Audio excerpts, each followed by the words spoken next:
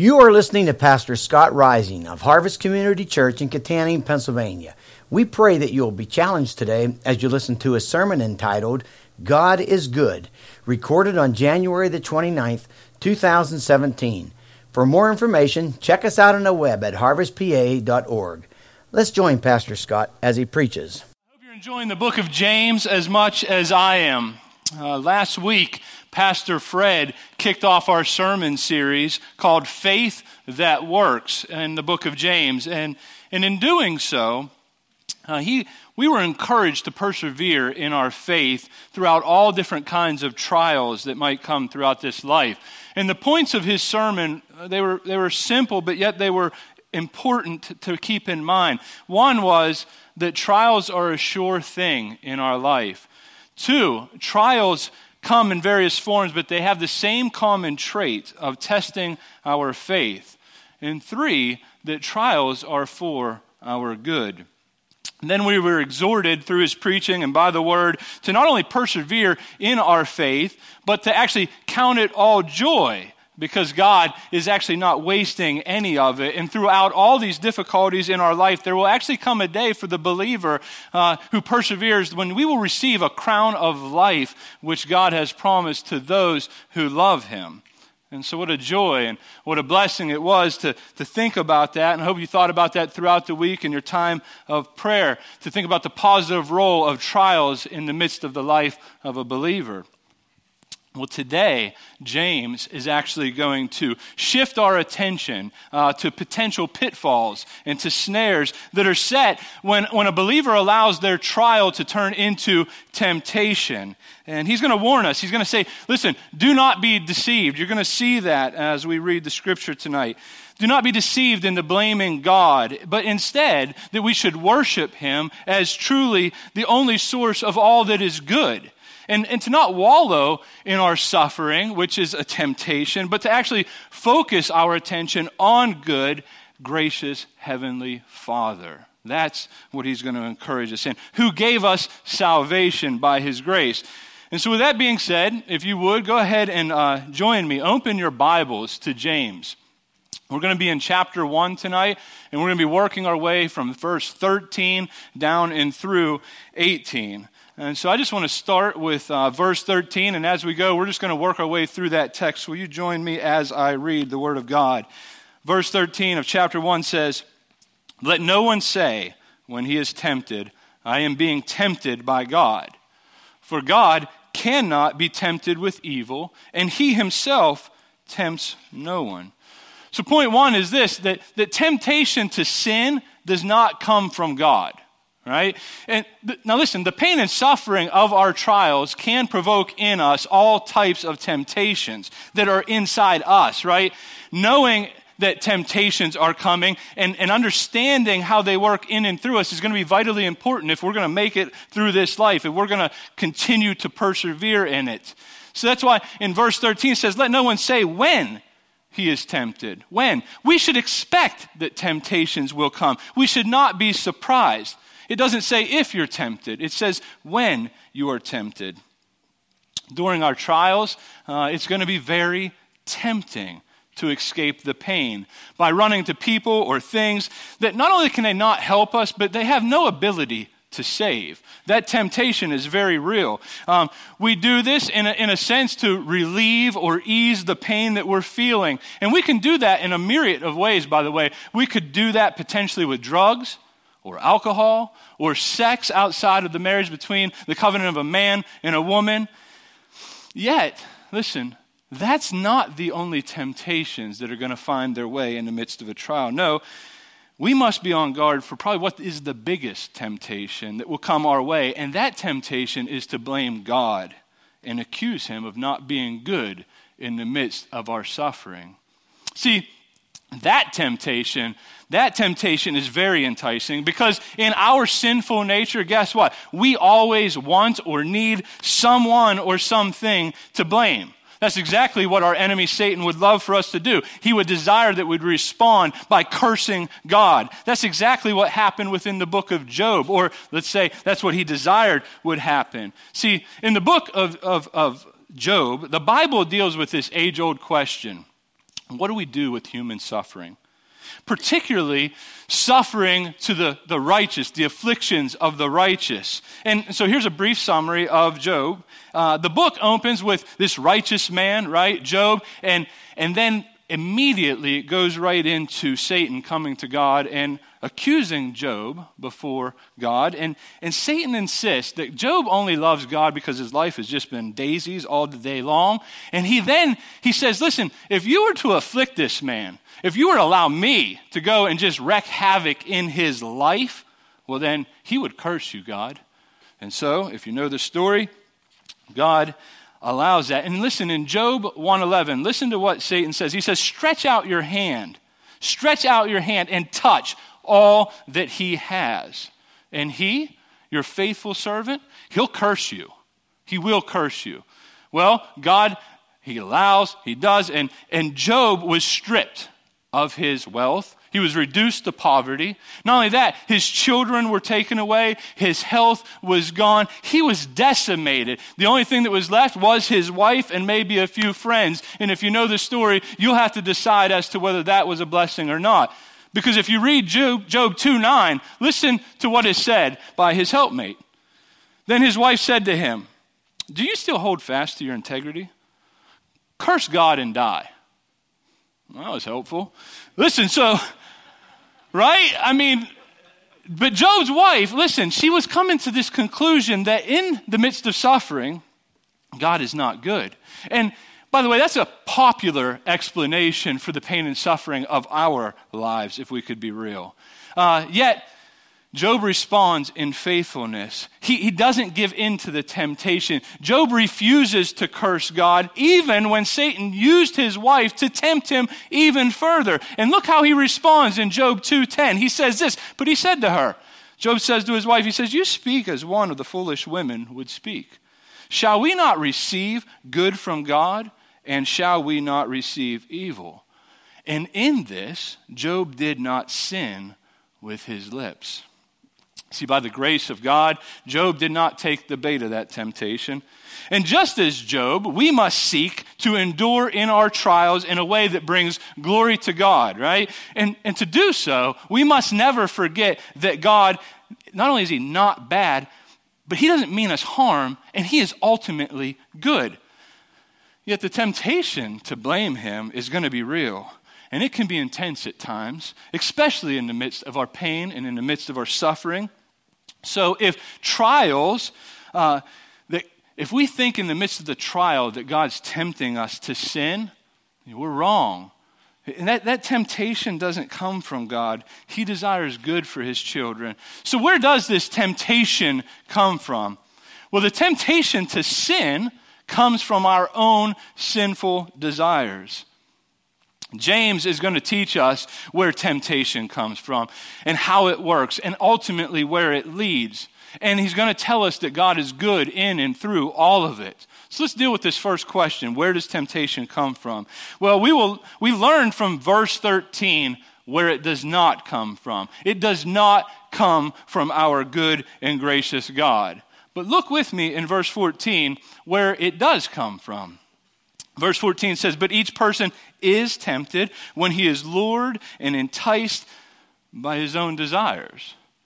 By his own desires. See, in order to fight this good fight of faith, we must understand ourselves. And when I say that, I do not mean in the way the world wants you to understand yourself, by getting in touch with yourself. That's not at all what is being said here, but to get in touch with yourself through the lens of Scripture. And in a sense, let it read your mail. And when it reads your mail, guess what? It ain't good.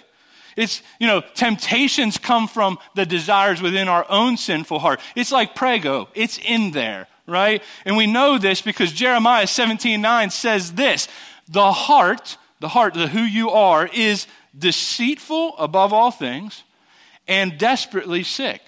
Who can understand it? That's why when people do crazy, ignorant things and they say, well, you don't know my heart. Yeah, I do. I do. You just revealed it, and the Bible tells me all about your heart. It tells me all about my heart. It's not a good thing, right? But we hate to hear this, if we could be real, because we wrongly think that we're basically good, right? I'm not a liar. Well, didn't you just lie? Yeah, but that's not who I am. Yeah, by the way, I'm in this mud puddle with you, okay? So we hate to hear this because in the midst of our trial, when we're struggling and temptations start to well up inside of us, we want to blame someone. We want to blame anyone. We want to blame anything but ourselves. And when we take that bait and jump headfirst into a big bowl of sin, we got to have someone to blame, right? I mean, nothing new going on here, by the way, if you're familiar with the Bible. Think back to how Adam and Eve responded after they gave into the temptation and the desire to ultimately be like God and to be independent of him. God calls out Adam, and he says, have you eaten of the tree of which I have commanded you not to eat? By the way, he's not asking for information here. And listen to how our boy responds. Adam says, well, the woman who you gave to be with me, yeah, she gave me the fruit of the tree, and I ate. All right, then God calls out Eve, and he says, what is it that you have done? And she says, hey, the serpent, he deceived me, and I ate. So get this. Eve, ultimately, she blames the devil, and Adam, he blames Eve, right? And ultimately, they're blaming God. Because, I mean, listen, Adam says, the woman, that woman you gave me, God? I mean, I was just naked, free, just enjoying life, just naming some animals, just chilling, and I was like tilling the ground and doing all that stuff. I was fine. You said it wasn't good. You gave me a woman. You took her out of my rib. You made me sleep. I wake up. Bam, there she is. All was good, but she gave me the fruit, God. You're to blame. And we might laugh at that, but we've done that. And the uncomfortable truth of the matter is that no matter how difficult the trial, when we give in to temptations to sin, we have nobody to blame but ourselves. You and I, listen, we don't get to blame our upbringing. We don't get to blame our surroundings. Heck, we don't even get to blame the devil, and you sure as heck do not get to blame God. Now, you can do that, but it would be very unwise to do that because doing that would, well, number one, neglect what the Bible teaches about us, and doing so will only allow you to wallow in your self-pity and not allow you to experience the grace and the glory and the freedom that comes within the gospel.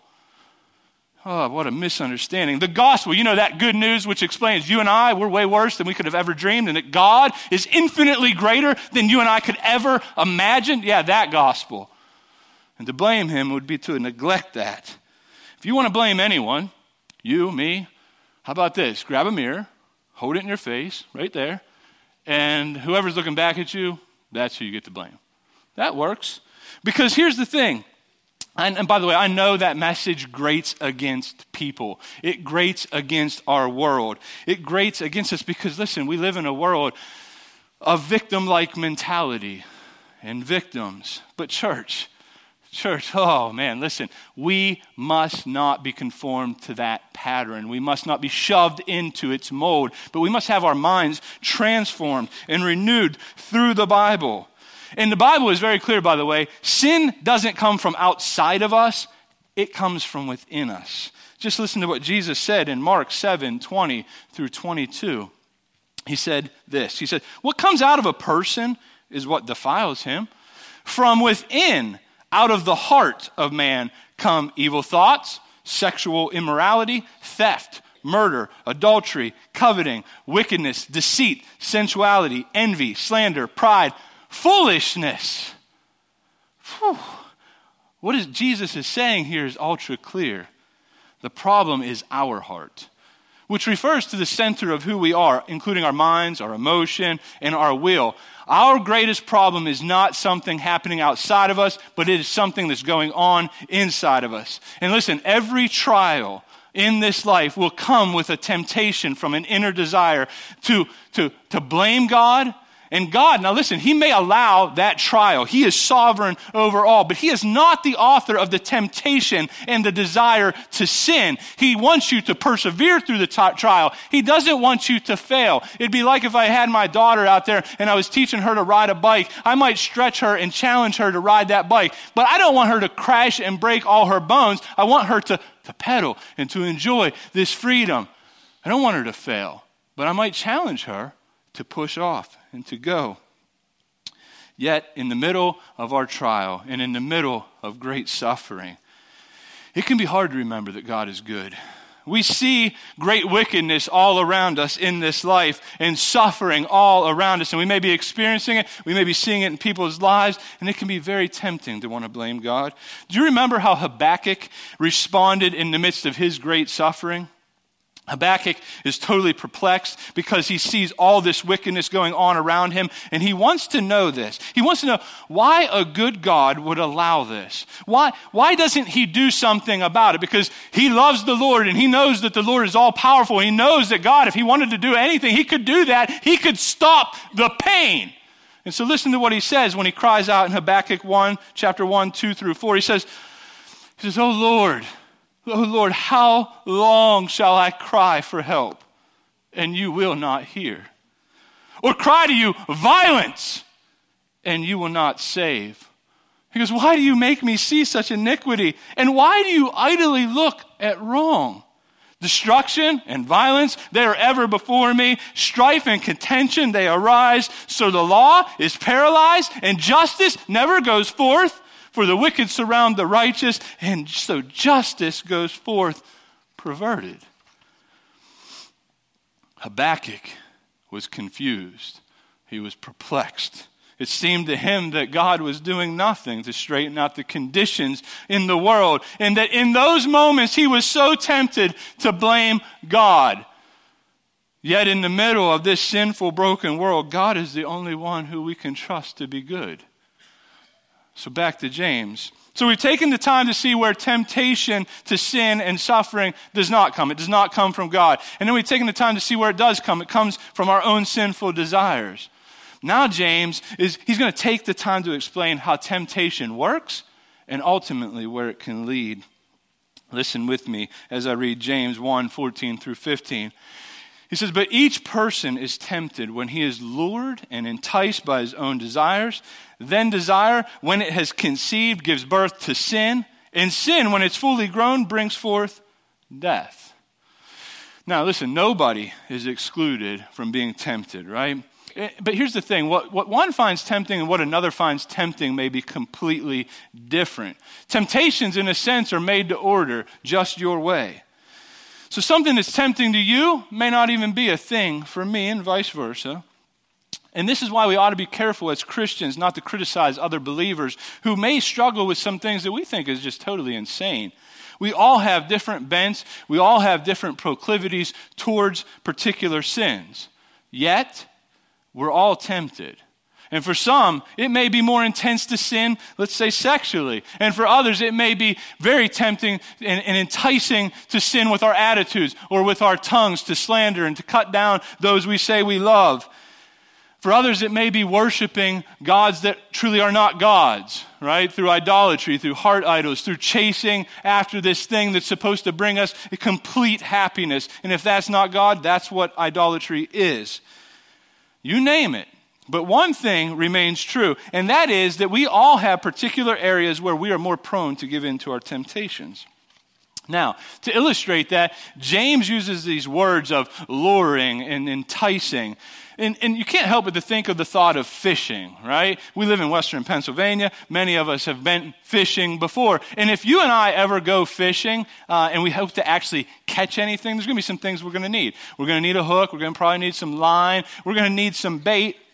And we're going to cast it out, and we're going to need some fish, right? Now here's the thing. If you and I want to catch anything, we better learn to hide the hook, right? Now, you could catch some stupid fish. I will tell you, I have. I've thrown in a bare hook, and literally, I've caught some fish. But generally, you can't do much with them. They're a little guppy, and they're dumb, and you got to throw them back or whatever. But if you want to catch a fish you can do something with, you better learn to hide the hook and make the bait extremely enticing.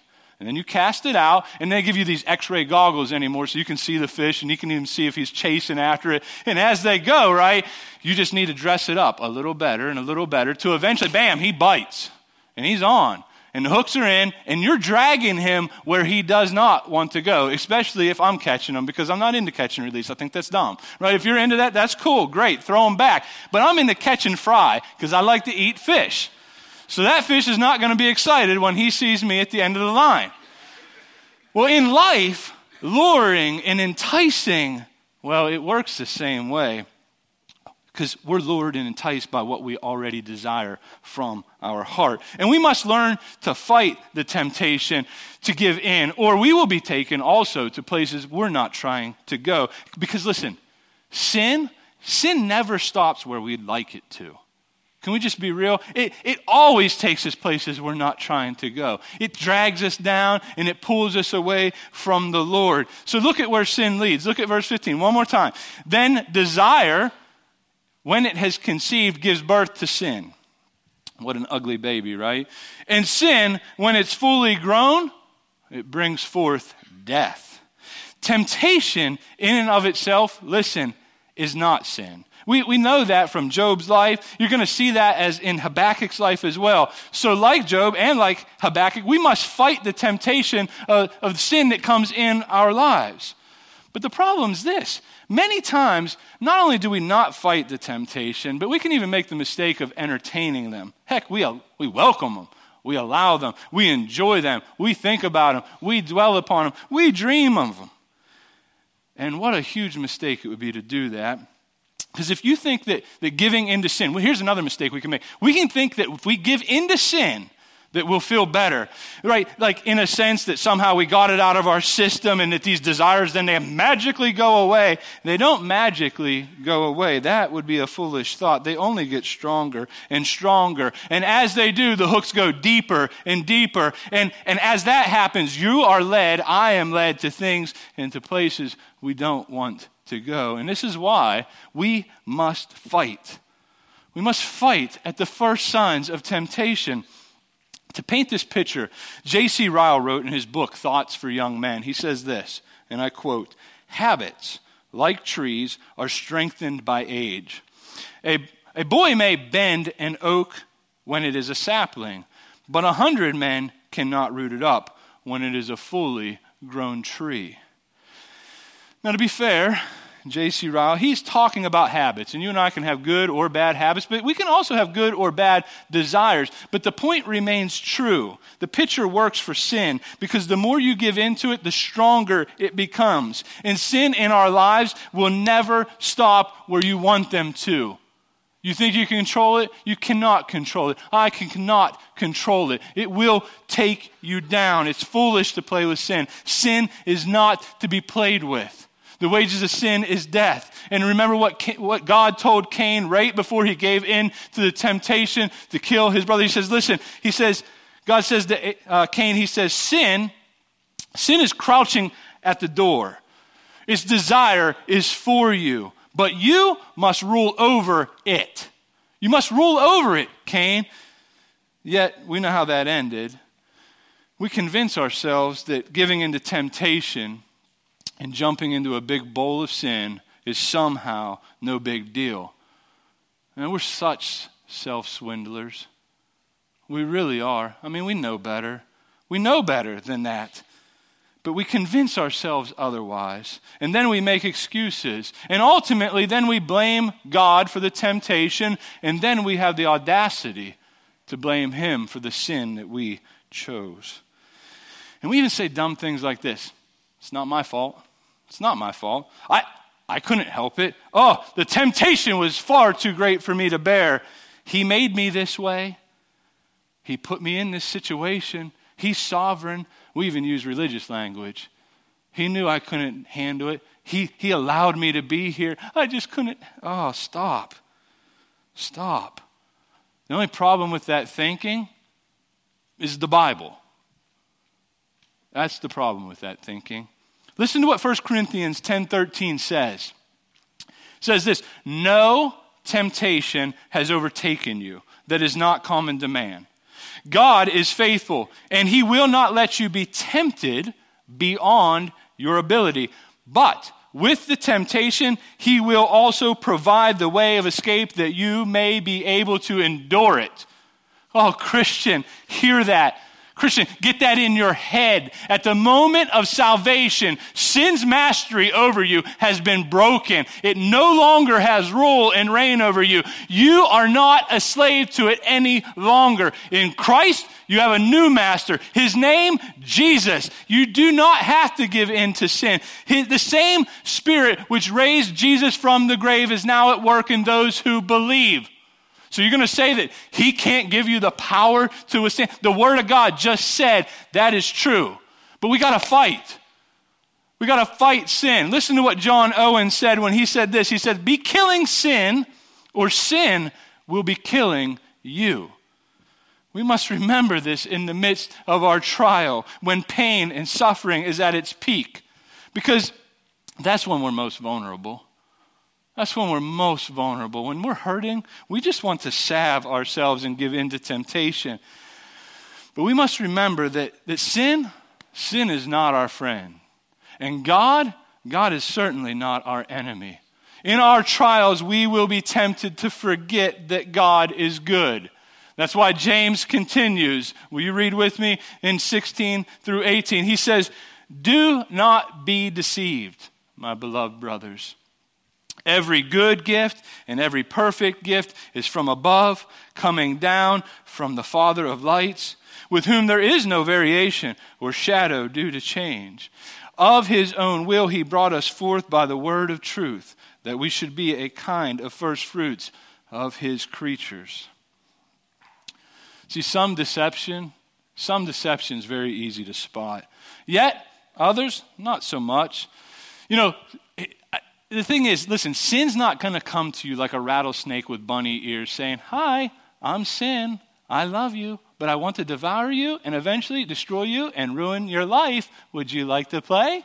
It's not going to do that. But sometimes I think we foolishly think that that's how it works. That's not how it works. Because listen, my friends, that would not be all that enticing, right? Like, oh yeah, come on, rattlesnake, let's play. Well, no. It always seems so good. Man, it just seems so right. Man, we even fool ourselves, but we know better because we see, man, this is pretty obvious, right? But no, we deceive ourselves into thinking that somehow, some way, this is a good thing. This is a great idea. But it's not. It's not. And that's why James says, do not be deceived. Do not be deceived. But about what? About what? Well, it's not about that sin is deceiving. That's not what he's saying here. He's saying, do not be deceived about the goodness of God. About the goodness of God in the midst of our pain and our suffering, in our trials. Do not be deceived. As we had seen earlier, we have a tendency to forget how bad we are. But in the midst of our suffering, we also have a tendency to forget how good God is. And we have a tendency to forget that because it's easy to forget when we're hurting. It really is. If you've ever been hurting, and I'm assuming all of us have from varying degrees, but if you've ever just been in the trenches, it can be hard to remember that God is good. And if we're going to remain steadfast under trial and stand this test, we must never forget that every good and perfect gift is from God. And unlike shadows that will shift and change all the day long, God never changes. He is constantly good. He's constantly good. Listen, remember, trials will come and trials will go. Temptations will come and temptations will go. They're like shadows. They move all the day long. God is not like that. He's not like that. He never changes. He remains steadfast. And when darkness is all around us and the temptation to sin seems too much to bear, how can we know God is good, really is the question. And where can you look? Where can you look? Well, Christian, we know we look to the God of our salvation. We look to the cross. We look to the empty grave. We look to the fact that I was headed towards hell, and God, in his kindness, by his grace, interrupted that walk. And he saved me. And this is exactly what Habakkuk did. Even though his circumstances did not change. They did not. His perspective did, though. His perspective totally changed. He got a divine perspective. This is exactly what happens when we think upon the good news of Jesus. Will you look with me? Look with me how Habakkuk responded in the midst of great trial when his circumstances did not change. So Habakkuk 3:17 through 18 says this. He says, though the fig tree should not blossom, nor fruit be on the vines, the produce of the olive fail, and the fields yield no food. The flock be cut off from the fold, and there be no herds in the stalls. Let's just pause there. I'm not a farmer. I like farmers because I like food. And so when they do their job right, I get that. But this dude just said, listen, the fig tree, the fields, the olives, all these things, the animals, nothing's in the store. I got nothing at all. And he's talking basic necessities, right? It's not like this dude can just run to Walmart, by the way. Okay? So he has zero. And if you understand the book of Habakkuk, you will understand he has had his lunch ate all the day long. And he comes to this point, and listen to what he says. All that's going on. None of my circumstances have changed. Yet, he says, I will rejoice in the Lord. I'll rejoice in the Lord. I will take joy in the God of my salvation. Did you hear that? I will rejoice in the Lord. I will take joy in the God of my salvation. Oh, Christian, how good is God?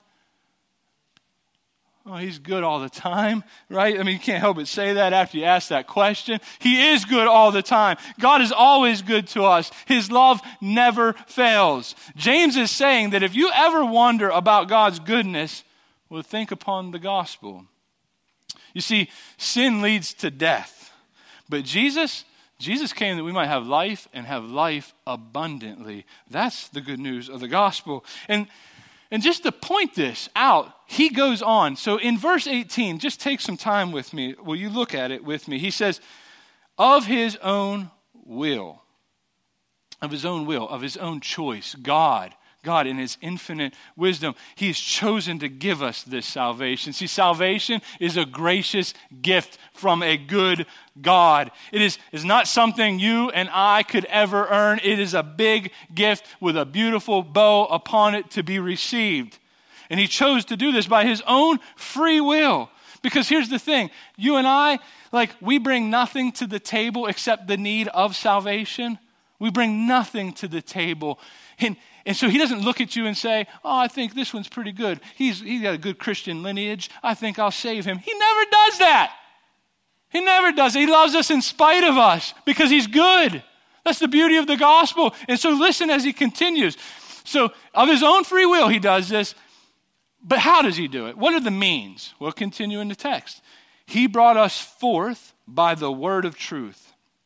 He gives us this new life through the word of truth, through this gospel message that Jesus Christ died for sinners. And what a powerful message it is, right? What a powerful message. It's so powerful that it can penetrate the hardest of hearts. It can make dead people alive. This message, the power of God unto salvation to all those who believe. This gospel that we're unashamed of as Christians. That message brings life. Brings life. Faith comes by hearing the word of Christ. Oh God, we thank you for this message. And so then what is its results? Well, look at with me at the end of this text. That we should be a kind of first fruits of his creatures. Oh, what a glorious God we have. And so listen, I want you to know something. I'm not making light of your suffering. I know some of you are suffering in ways I can't fathom. I know that. I've not been without it myself. And it can hurt. But blaming God and running to things that he's not got for you will not help. It will just hurt you even further. And that's not what God would desire for you. So when you and I are tempted to doubt God's goodness towards us, think upon the gospel. Meditate upon the gospel. I mean, muse over it. Allow it to stir around in your mind and in your heart. Listen, Christian, we have direct access to the throne of grace. We can come boldly to him. We can lay out our heart, and he loves us in the midst of all of it, even when we're skinning our knees, even when we're failing. Oh, so we pray and we talk to our God through the Lord Jesus Christ, and we gather with other Christians and get in community and have them pray for us. And we read the Bible and we hear from God. And there's times when even the suffering is so great I can't even read the Word of God, but yet I'm going to do this, Lord, and I pray when I do, I pray I hear from you. And we think of this good news. See, because here's the deal. Here's the deal. When it's hurting really bad, you may be tempted to say during this trial of life that, God, you're not fair. You're just not fair. But I'd be really careful, Christian. I wouldn't say that, because if you want fair, if we really think about it, you know what you get? You get hell.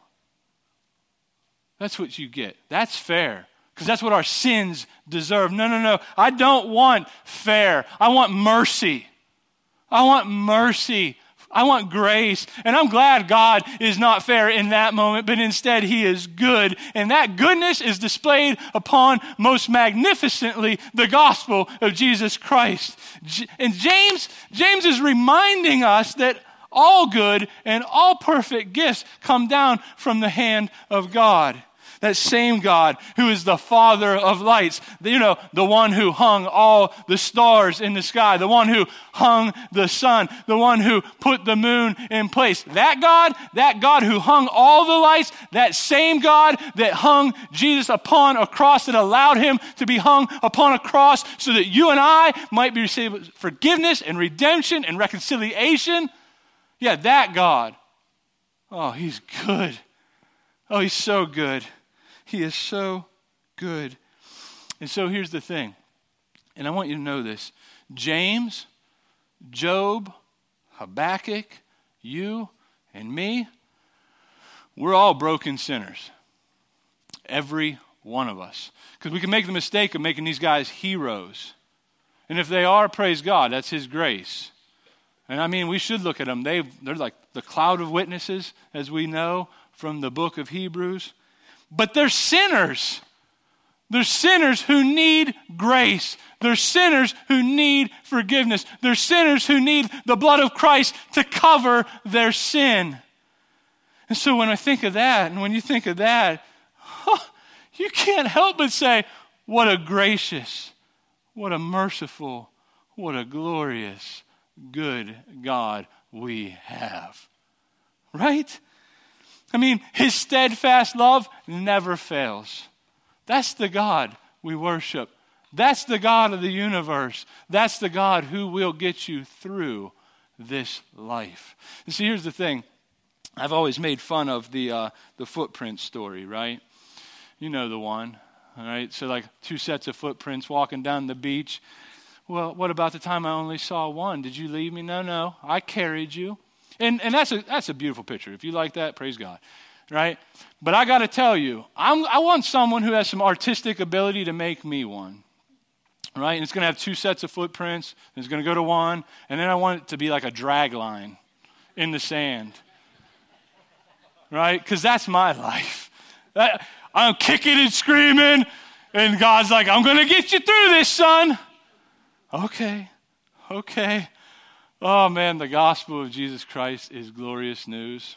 It's glorious news because it's all about what Jesus has done to deliver us from the domain of darkness and transfer us into his kingdom. And in Jesus, we have forgiveness of sins, and we have a new life. And because of that, we get to draw near to the throne of grace and get help in our time of need. So lift up your head, sinners. Listen, fix your eyes upon Jesus. Fix your eyes upon him. He's the perfecter of our faith. And remember, Christ is already taken care of our greatest problem, which is the wrath of God. He's already taken care of it. You are in Christ. You are in life. You are safe. But that does not make sin safe for the Christian. Make no mistake about it. You still have an adversary who wants to devour you. So don't be foolish. Stick close to God. And in Christ, death is dead. And now we're alive. This is how we know that God is good. So we must keep that in our hearts and in our minds as we move forward in this life. When trials come and temptations come, we must remember this good news. The good news is just not the thing that you get to get into heaven, right? It is the message which will sustain us till the moment we see him face to face. And so we don't move past the gospel. We need to think about it daily. We need to meditate on it, and we need to share it with others. And so in closing, as we move forward in this series through the book of James, we're going to see this, that if by God's grace we've received new life through faith in Jesus, that it will show itself in a transformed life for God's glory. Because let's be real. Let's be very real in this moment. The gospel that does little to affect your life in the way you live, in the way you talk, and all the things you do, has probably done nothing for your eternal state. Because that's what James is going to tell us, man. I've been reading this book, and I've been loving it. And I've been being changed in and through it. And I'm going to encourage you to do that same thing, to read this book. Read it daily. Meditate on it. Think over it. Pray, and be transformed in and through it. Thank you for listening to this sermon from Harvest Community Church.